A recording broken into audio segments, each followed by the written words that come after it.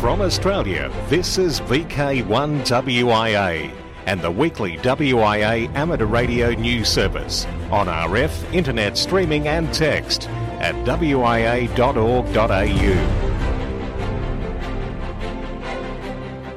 This is the WIA National News for members of the Wireless Institute of Australia for week commencing September 17, 2017. I'm Graham, VK4BB. Last week, we spoke of the 2 community licences not being renewed by ACMA this year.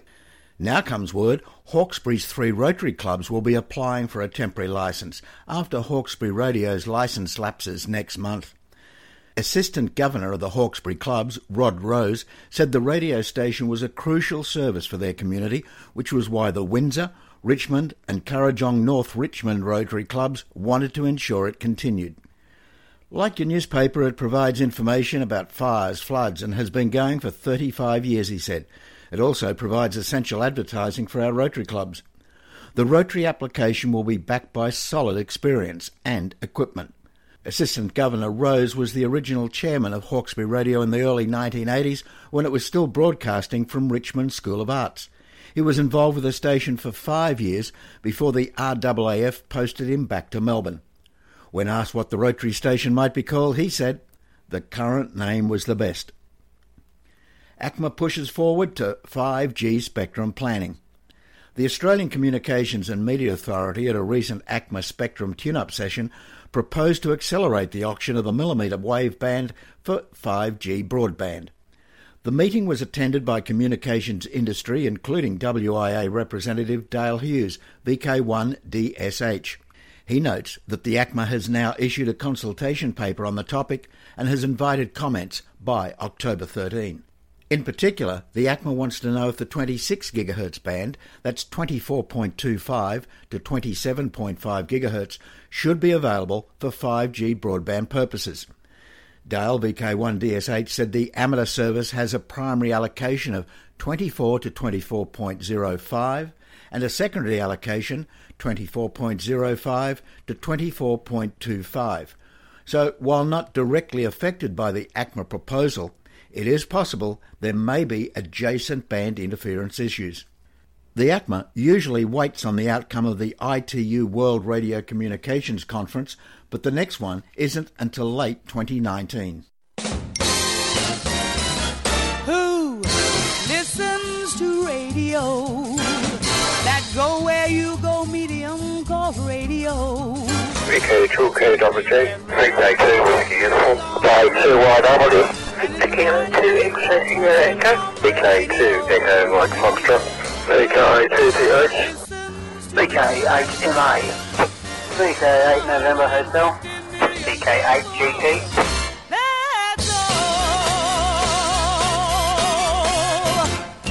International news, I'm Jason, VK2LAW. Both professional and citizen scientists conducted formal and informal investigations into the effect of the August 21 solar eclipse on HF radio propagation. Nathaniel Frissell, Whiskey 2 November Alpha Foxtrot of Hamsai, has said it will take some time to get a more scientific analysis of data that was compiled during the solar eclipse QSO party. He and others are investigating whether the sudden absence of sunlight during the eclipse, and especially of solar ultraviolet and X-rays, would briefly change the properties of the upper atmosphere.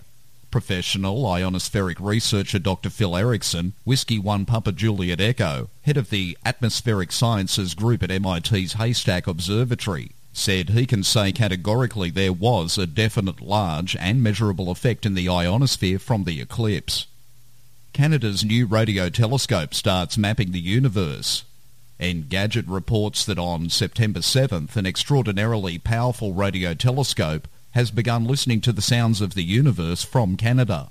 The Canadian Hydrogen Intensity Mapping Experiment, or CHIME, will help scientists learn more about the history of the cosmos, radio bursts from pulsars, and gravitational waves, the ripples in space-time whose existence were finally confirmed by scientists in 2016. CHIME looks like a collection of 4 100-metre-long skateboarding half-pipes, but they weren't made for anybody to skate on. They were built over the last 7 years to hear the very weak signals from the universe and to gather 1 terabyte of information per second all day, every day. 1 terabyte per second. That means it's constantly creating and updating a massive 3D map of space. When the 50 Canadian scientists from the University of British Columbia, the University of Toronto, McGill University and the National Research Council of Canada, NRC, started conceptualising the project, there was no system that could handle that amount of information. Thanks to advances in video game hardware, the system now exists. Since 1 terabyte per second is pretty insane, Chime compresses the info it gathers by a factor of 100,000 first, before saving files on disks. Now that it's up and working, Chime is ready to work towards achieving its primary goal, measuring the acceleration of the universe's expansion. An accurate measurement of the expansion will help scientists figure out what causes it, whether it's actually the mysterious form of energy that's believed to be permeating space called dark energy, or something else. By extension, the telescope's data could one day confirm if dark energy truly exists. Astronomers hunting for signs of intelligent alien life have recorded 15 mysterious radio signals coming from a dwarf galaxy 3 billion light-years away. The signals were picked up by a team at Green Bank Telescope in West Virginia, part of the Breakthrough Listen project co-launched by Professor Stephen Hawking in 2015. Although the latest fast radio bursts, or FRBs, are unlikely to have come from an alien civilization, the researchers say it proves their equipment is working and ready to pick up signs of life if they exist. FRBs are radio signals from deep space that last for just milliseconds. The new bursts come from an unknown source named FRB 121102, discovered in 2012. At first, scientists thought the signals were the fallout from a catastrophic event such as a supernova, but when they recorded again in 2015 and 2016, it suggested that whatever object produced them was still there. Yes, Minister. Radio ham stands in parliamentary election. Stuff reports New Zealand radio amateur Basil Lawrence, Zulu Lima 2 Lima Bravo Juliet, is running for election to Parliament. Mike Watson writes, in a dusty, cramped kitchen surrounded by radio transmitters and cardboard boxes of files, electorate candidate for New Plymouth, Basil Lawrence, is plotting his campaign strategy. The pensioner has handed over the $300 deposit to the Electoral Commission to stand for Parliament. Now it's all systems go, in spite of his budget being virtually non-existent. There are no billboards erected, newspaper ads or flyers delivered to letterboxes. Instead, the amateur radio enthusiast will spread his political word at the local candidate meetings, or by talking to friends in the street or to neighbours across the fence. It's a David and Goliath scenario, an underfunded independent candidate battling the giant party machines of the bigger candidates, the stuff of true democracy. Maybe a true ham in Parliament soon. Zulu Lima 2 Lima Bravo Juliet. For WIA National News in Sydney, I'm Jason, VK2LAW. Media watching on WIA National News, or is it Rewind? Here's where Cold War numbers stations broadcast to spies in secret codes. If you tuned into just the right shortwave radio frequency in the 70s, you may have heard a creepy computerized voice reading out a string of numbers. It was the Cold War, and the coded messages were rumoured to be secret intelligence broadcasts from number stations located right around the globe. Photographer Lewis Bush is obsessed with these stations to an almost irrational degree and hunts them down in Shadows of the State, a book featuring 30 composite satellite images of alleged number stations from Germany to here in Australia. The series took 2 years and endless research. It's a difficult project to quantify in terms of man-hours wasted on it, he says. Bush read about the stations online only in 2012 and began tracking them down. From research done by radio enthusiasts, hints in Cold War memoirs, and information in declassified documents. Once Bush locked into a general location, he often spent hours scoring Google Earth for transmitters and sites of former transmitters, keeping an eye out for clues like antennas, discoloured grass and metal rods poking out of the ground. Shadows of the State will be published by Brave Books in December this year.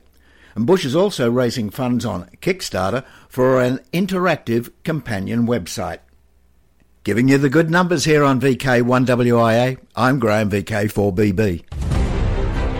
From Australia, this is VK1WIA and the weekly WIA amateur radio news service on RF, internet streaming and text at wia.org.au.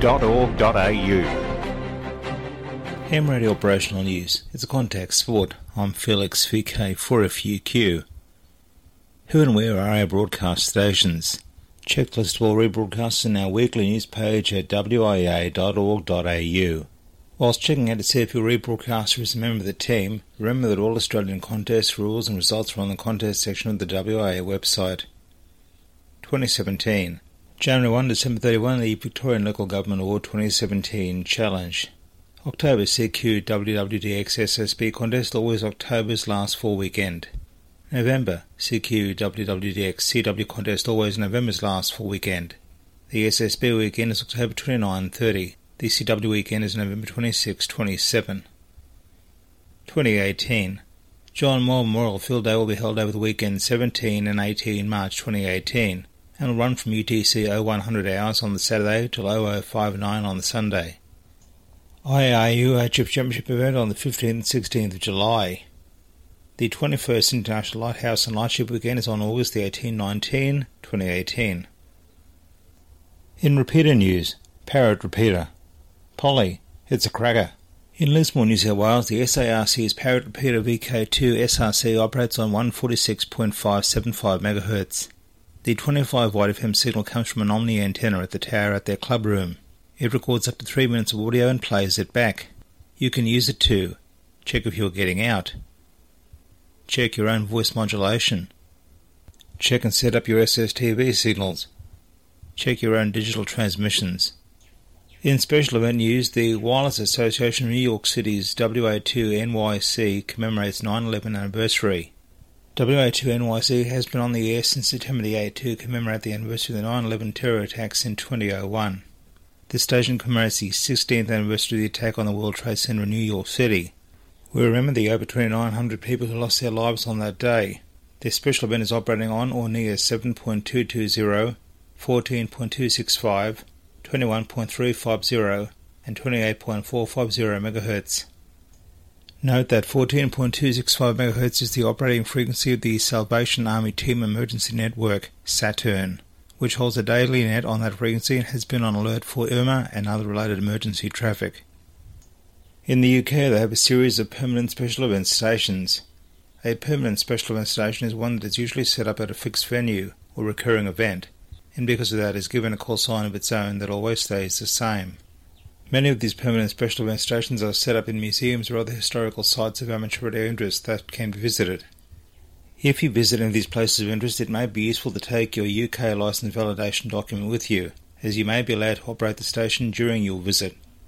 Some of the stations are GB0IWM, Imperial War Museum; GB0REM, Royal Engineers Museum, Brompton Barracks, Chatham, Kent; GB0SMB, Kelvedon Hatch Secret Nuclear Bunker, Kelvedon Hatch, Brentwood, Essex; GB0SUB, Submarine ARC, HMS Collingwood, Newgate Lane, Fareham, Hants; GB0SWR, Sir Walter Raleigh, Ship, Occasional Use; GB2AIR, South Yorkshire Aircraft Museum, Sandy Lane, Doncaster, South Yorks; GB2BP, Bletchley Park Museum, Milton Keynes. To avoid disappointment, check with the station operators beforehand to see if it's possible to operate from the station on the day of your visit. For VK1WIA National News, I'm Felix, VK4FUQ Inningham. Across Australia from VK1WIA, you're tuned to the WIA National News Service. In the Burdekin, Charters Towers, Townsville and Hingebrook regions, it can be heard on the VK4RAT Townsville VHF repeater 146.7 MHz at 9 a.m. local time every Sunday morning. On behalf of the Townsville Amateur Radio Club retransmit team, I'm Gavin, VK4ZZ.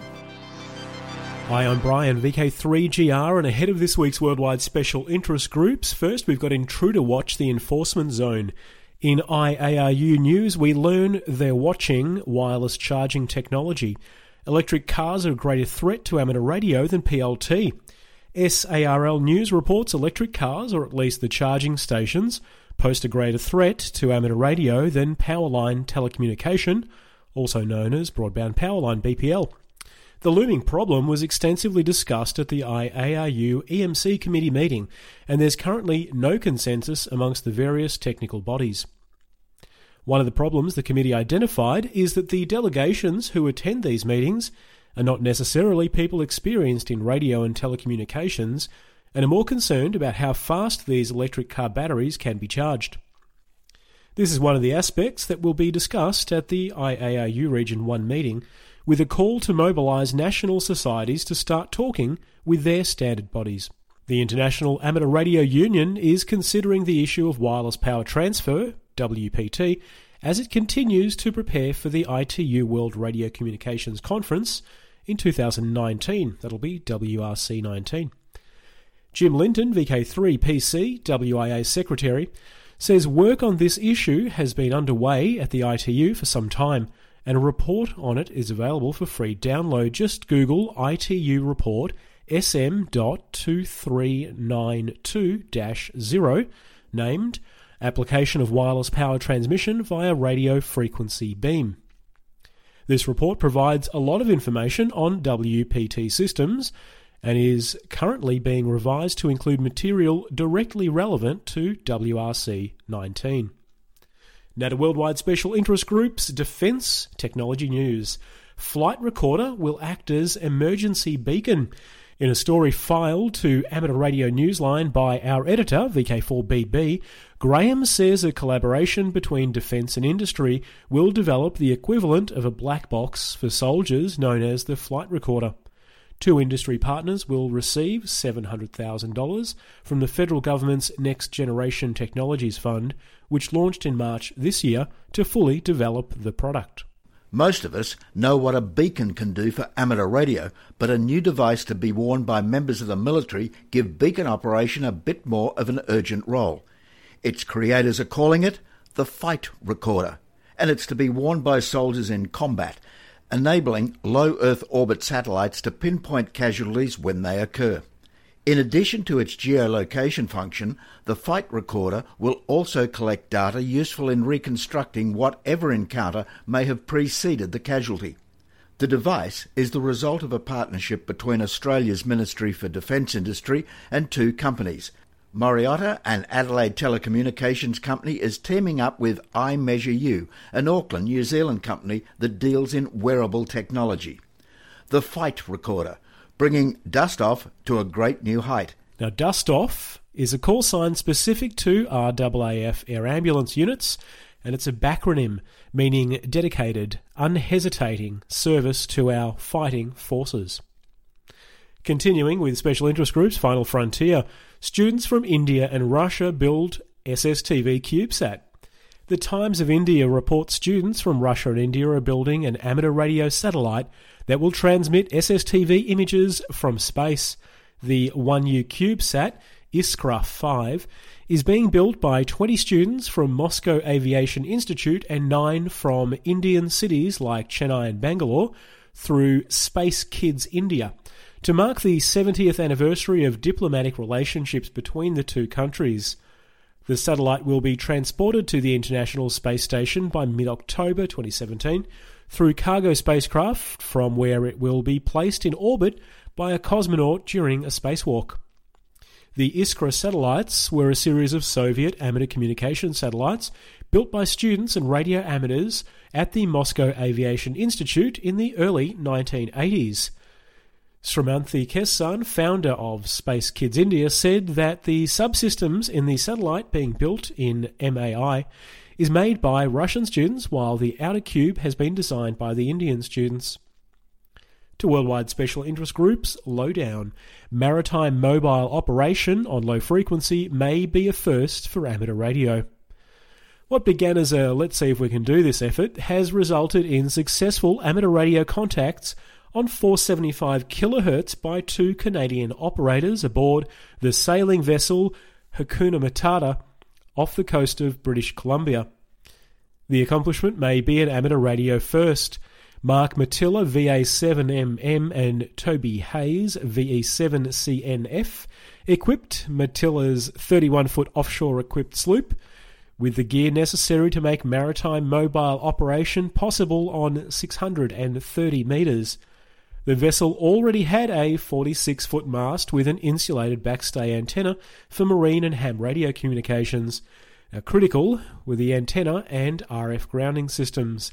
The actual radiating element was a 38-foot long piece of 14-gauge wire attached to the highest point on the mast. Grounding was accomplished by using the vessel's cast steel keel and a couple of 30-foot wires near the gunnels. Now to radio scouting, this year JOTA will be held on the weekend of the 20th through 22nd of October. And here's the report. Hi, my name is Brett Nicholas, VK2BNN, and I have recently been appointed as the Scouts Australia National Coordinator for Jamboree on the Air, also known as JOTA. My name is Lorraine O'Hare, VK2FICQ, and I'm the Girl Guides Australia National JOTA Jody Coordinator.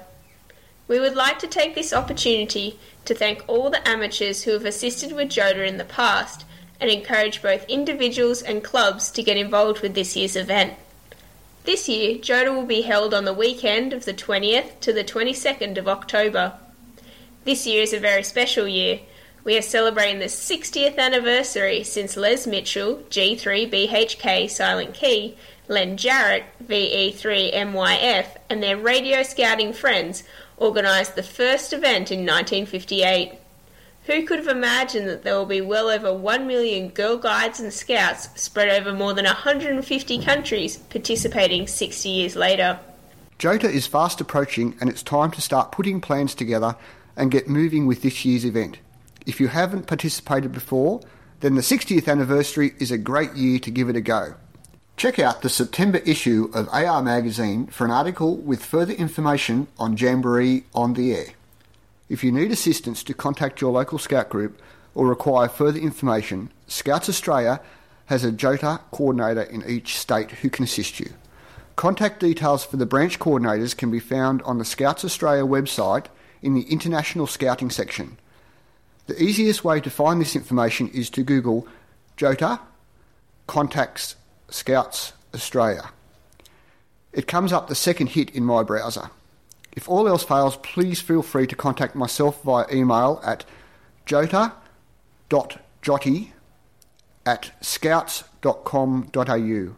Each state also has a Girl Guides JOTA Jody coordinator. Their contact details can similarly be found by searching Girl Guides Australia JOTA online. This should take you to the Girl Guides Australia website, which has a JOTA Jody webpage under the International Guiding tab. Otherwise, you can contact myself via email at jotajody@girlguides.org.au. Once again, the Girl Guides and Scouts Australia would like to thank the amateur radio community for their continuing support of this great annual event. Thanks, and 73. And now to Worldwide Special Interest Group's Rescue Radio. Hurricanes and an earthquake, hams help in disasters. Hurricane Irma left significant damage in Florida after tracking through a string of Caribbean islands, killing at least 40 people and leaving more than 7.3 million without power. A state of emergency continues in southern Mexico as new aftershocks occurred 3 days after the wake of the magnitude 8.1 earthquake last Thursday week. There does not appear to be any danger of significant damage from these aftershocks. The National Emergency Net could activate on 7.060 and 14.120 MHz, and thus clear frequencies would be appreciated. The full story of amateur radio's involvement in providing emergency communications during the disaster is now starting to emerge. As Hurricane Irma hit Florida, the Hardee County Emergency Operations Center relied on the APRS data stations to decide when to send fire and ambulance crews back on the road. A repeater went off due to power failure, but the ingenuity of radio amateurs listening to the repeater input and transmitting on the output maintained communications through the storm. Throughout the Caribbean, there was involvement by radio amateurs not only for Irma, but the following hurricanes Katia and Jose. Preceding them was powerful Hurricane Harvey. The weather system smashed through tropical paradises such as St. Bart's and St. Martin, and the US Virgin Islands, Puerto Rico, the Dominican Republic, even Cuba has reported involvement in this disaster. And that's all I've got. I'm Brian, VK3GR, signing off. Who listens to radio? That go where you go medium called radio. VK4, Victor Kilo X-ray Toowoomba. K4 BRB Toowoomba. K4F KDB. VK4 Tango Papa, Kerry Clifton. K4 Echo Mike. VK4 FSRB Toowoomba. VK4 November Delta Yankee Toowoomba.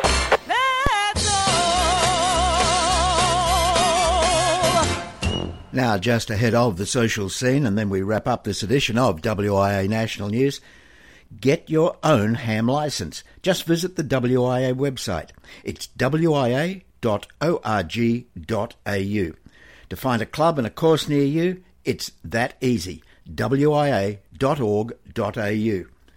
In the text edition of this and every week's WIA National News, you'll find that link, and you'll also find links to Canberra, Amateur Radio New South Wales and Amateur Radio Victoria. Their contacts, websites, phone numbers are all on the text edition. So, to the social scene, and Hamfest pushes a good message. The Shepparton and District Amateur Radio Club used its annual Hamfest last Sunday to score good promotion for the hobby. The North Central Victoria daily newspaper, Shepparton News, carried a pictorial story in the print edition and online version looking at the Hamfest and just what is amateur radio. SAN Dark Secretary Andy Ashley, VK3 AJA, said the meeting had been held annually for the past 30 years, attracting interest from across Victoria. His message was very clear that although amateur radio had started 100 years plus ago, it makes those involved learn about modern things and techniques. VK3 AJA told the Shepparton News reporter Tara Whitsed that amateur radio played an important role in times of natural disasters.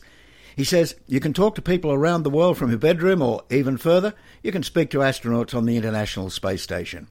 Also, Andy told of a Melbourne-based group who succeeded in getting a school principal to add ham radio to the curriculum as an elective subject. The article gave an overview of the Hamfest, held last Sunday at the St Augustine's Hall, Orr Street in Shepparton. Now, coming up on October 29... Hi, this is Craig, VK3WAR, on behalf of the Yarra Valley Amateur Radio Group. Join us on Sunday, October the 29th, for our annual Hamfest at the Gary Cooper Pavilion in Yarra Glen. Doors open from 10 a.m. till 2 p.m. Entrance fee of $7 includes tea and coffee. For table bookings, phone Colin, VK3CNW, on 0423 535 988. Hope to see you there on Sunday, October the 29th. And it looks like we've got but 2 Hamfests left in this year. November 5, it's the VK3 Barg Hamvention at the Greyhound Racetrack, Ballarat. And November 12 in VK5, it's Adelaide Hills Amateur Radio Society, the Hamfest at 8 a.m. November 12 in VK3, it's Rosebud's annual celebration of all things amateur radio. As we leave you a reminder, when supplying Hamfest info, we obviously can't plug commercial traders on air, but we at the WIA will put your supporters in this text edition, no worries. And we would appreciate items no longer than 2 minutes in length, as we do only have a half-hour time slot window. Remember, the sooner you submit material, the more the likelihood of it being broadcast in the very next edition of WIA National News. But each item will only be broadcast once. If you want a couple of mentions, please submit different slants to keep your event fresh. And also, if the newsroom is to read your item, write it in the third person. Hi, this is Greg, VK2 GPK, with this week's comment from the WIA board. This week I'm going to talk about the finances and the future of the WIA and some of the hard decisions we've already made to ensure the WIA continues as a relevant and viable organisation into the future. It is now 100 days or just over 3 months since the current WIA board has been in place. In that time, we've gone on a journey of discovery of the reach and range of various issues and challenges facing the WIA now and in the near future. It has also taken a few weeks for the board, who met face-to-face for the first time at the 2017 WIA AGM, to settle in and operate as a cohesive group, which, I'm glad to say, is now the case. That doesn't mean we agree on everything. The discussions are both lively and constructive, and this board definitely doesn't suffer from the group think syndrome. In my last broadcast 6 weeks ago, I stated that WIA has been operating at a loss for the past few years of approximately $50,000 per annum, and that the magazine was the major expense of the WIA, with an expenditure of $180,000 last financial year. By the way, the WIA's financial year is January 1 to December 31. So when we started after the AGM, we were already halfway through the financial year. We triaged the issues facing the WIA, giving urgent priority to maintaining the WIA as a going concern. This was in no way assured at the time we took control of the WIA. The scope of these urgent priorities focus on budget control, expense reduction, meeting our contractual obligations with ACMA, getting governance formalised to corporate standards, and getting member feedback on our initiatives. This has been our focus to now and will continue as our prime focus into the near future. The focus on governance led us to constitute the Audit and Risk Committee and the Strategic Advisory Committee as subcommittees of the board. These two committees are best practice governance approaches and based on the Australian Stock Exchange recommended guidelines for Australian corporations. This week the board acted on the AR magazine's future. Taking into account cost-saving input from the publications team, contract change lead times and feedback from the continuation of a paper magazine. As a result, we have now directed that the number of issues change from the current 11 to 6, starting with the first issue of 2018 in February. This will hopefully produce cost savings in the vicinity of 30% for the full 2018 financial year. It will have no impact this financial year. A few members of the WIA board, including myself, plus a past treasurer who was treasurer from 2009 to 2015, have been in a working group with a series of meetings with ACMA to finalise issues raised by ACMA of under-recovery of WIA costs in servicing the ACMA contract for the 2016 financial year. The past treasurer was involved at the request of directors due to his historical knowledge and prior involvement with the initial implementation of the contract. Under the contract, the WIA is expected to operate the licence and exam functions we carry out on ACMA's behalf at cost recovery only. That is, that the fees we charge should cover our costs without either a significant under or over recovery. A small percentage, say 5% either way, is fine. Our current under recovery is around 20%, in fact it's slightly more than that. This has occurred for two reasons. The number of exams has dropped, and the time and costs of servicing the licensing component of the contract have increased. The licence costs we charge, in many cases, have not even gone close to recovering our costs. For example, a standard random licence issue is priced at $5, yet this typically involves multiple phone calls, an ACMA contact, 3 or more emails. The real cost of this is many times what we currently charge. As a result, the board has agreed in principle, after discussions with and with the support of ACMA, to increase the ACMA contract charges, which haven't changed since 2009, by an inflation-related adjustment of around 15% or so.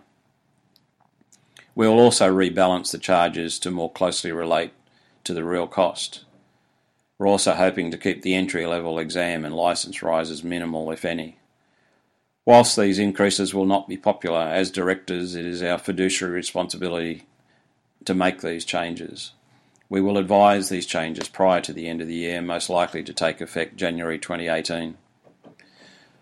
With these changes made and membership levels holding steady, or hopefully better, the WIA will return to cash flow positive from early 2018. This will be a major milestone for us as a board.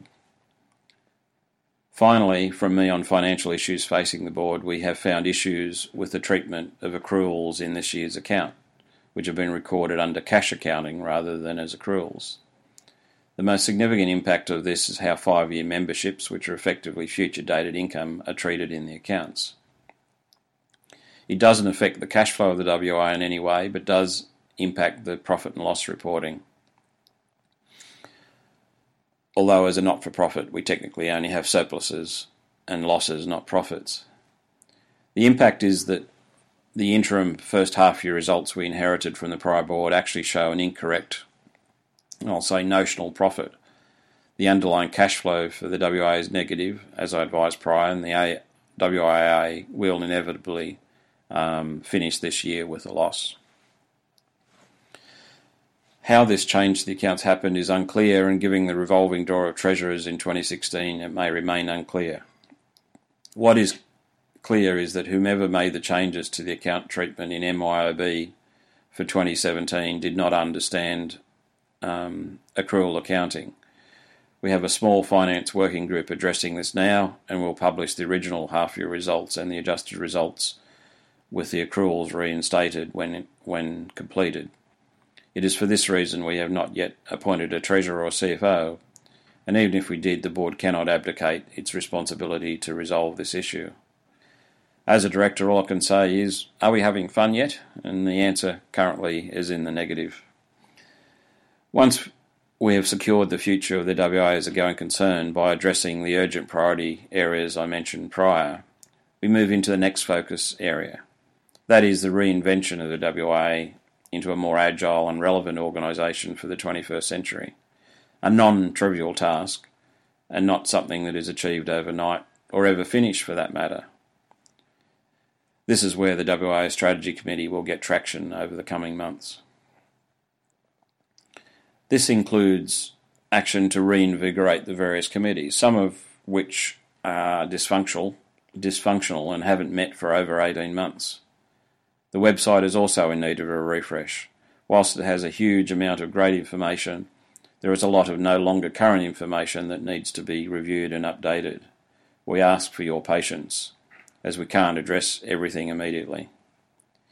These tasks take time and dedicated volunteers.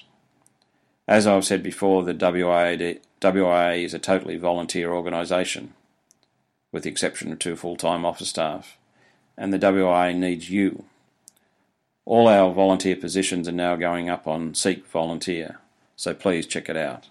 This is Greg Kelly, VK2GPK, on behalf of the WIA board. Thank you. Now I'm Graham, VK4BB, out of here, reminding you to walk softly. From Australia, this has been VK1WIA and the weekly WIA amateur radio news service. On RF, we thank our rebroadcast team and you for listening. And remember, internet streaming and text of this news is available 24/7 at wia.org.au.